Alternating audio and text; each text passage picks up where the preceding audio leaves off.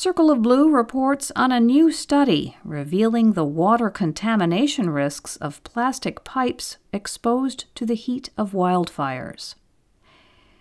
In California, wildfires have been brutal in recent years.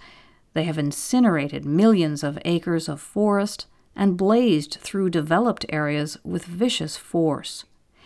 15 of the 20 most destructive fires in California history have occurred since 2015, obliterating thousands of homes and buildings statewide, from the Sierra Nevada foothills to the Coast Range.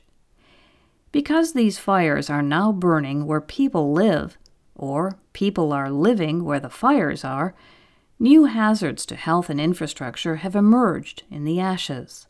Among them is the contamination of drinking water, which occurred after catastrophic fires in Santa Rosa in 2017 and in Paradise a year later. Chemical contaminants such as benzene, a carcinogen that affects blood and bone marrow, were also found in community water systems in Santa Cruz County this year, following the CZU Lightning Complex fire. Andrew Welton is an associate professor of civil and environmental engineering at Purdue University. He's been at the front lines of the search to identify risks to water systems. He's assessed plumbing damage in Santa Rosa and Paradise.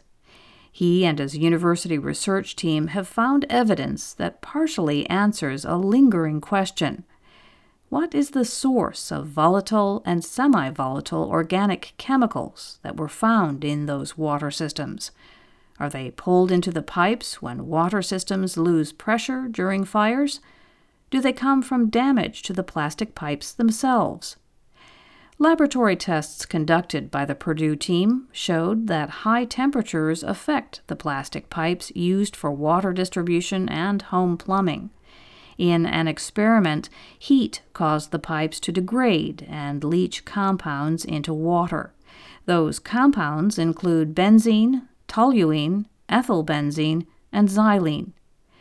The study does not rule out the possibility that water contamination occurs when smoke and other chemicals in the air are pulled into the water distribution lines. Welton believes there are multiple ways in which water can be contaminated in a fire, though for obvious reasons doing fieldwork during a fire to show this is nearly impossible. Nonetheless, the study does show that plastic pipes can contribute chemical contaminants to water after being exposed to heat. Welton believes that the evidence for the theory shows that this mechanism is quite possible. Plastic pipes are used for a variety of plumbing purposes, from the large-diameter water mains to the smaller service lines that deliver water into a building. Inside the building, plastic pipes carry hot and cold water and connect to things like refrigerator ice makers. There are plastics in gaskets, valves, and meters as well. The goal of the study was to isolate the effect of heat on plastic pipes. The researchers tested 11 types of 3/4-inch diameter plastic pipe from 8 commercially available brands. This size of pipe typically connects a home to the city water main. The first step was to see whether any chemicals leached out under normal conditions. Welton said that none of them did. The pipes were then exposed to temperatures ranging from 392 to 752 degrees Fahrenheit, which are still lower than temperatures in some fire situations. The pipes were then submerged in water, and then the water was tested for the presence of volatile organic chemicals.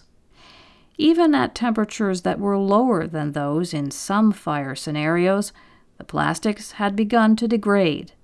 Welton described the polymers in the plastic as a bowl of spaghetti. As heat increases, polymers and atoms begin to break off, like the noodles snapping. When water passes through the pipes, it pulls those bits with it. After testing the water samples in the study, the researchers found that 10 of the 11 pipes leached benzene. Estimated benzene concentrations were as much as 1,000 times higher than the California drinking water standard. Levels that were even higher were found in Santa Rosa and Paradise after their fires.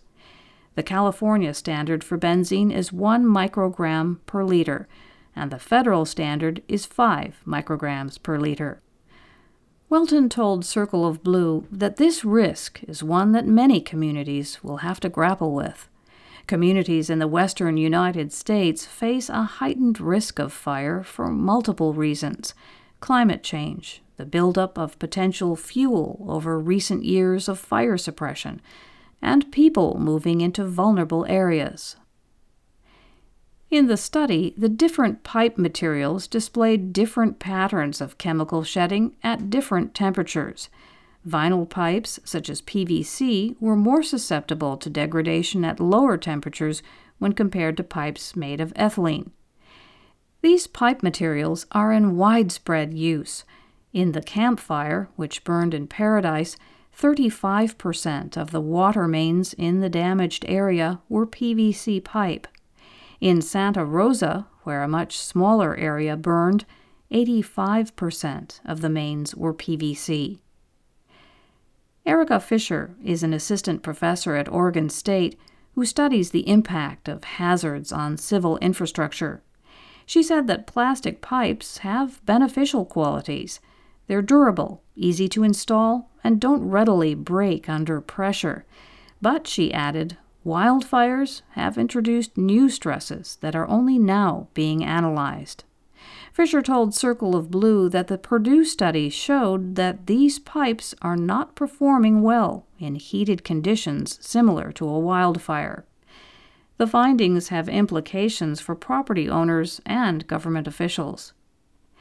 People who live in forested areas are familiar with the concept of defensible space.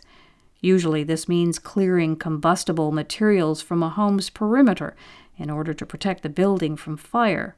But this preparation does not include water distribution systems.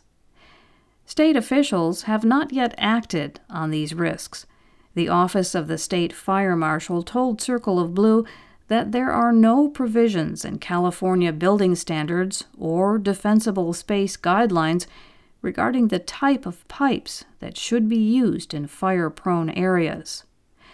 Welton advocates codes and standards that would determine whether certain infrastructure materials are suitable for regions susceptible to fires. Because ridding plastic pipes of volatile organic chemicals is difficult, water managers should install devices that allow parts of the systems to be isolated. Fisher's research shows the importance of backflow prevention to keep contaminants from spreading along a water system. Before the campfire, the town of Paradise did not have backflow prevention. These sorts of infrastructure retrofits are eligible for hazard reduction grants from the Federal Emergency Management Agency. Until such changes are made, homeowners need to be aware of the risks with plastic pipes and should protect them from fire the same way they protect their homes. As Welton put it, the existing infrastructure that people have needs to be better defended.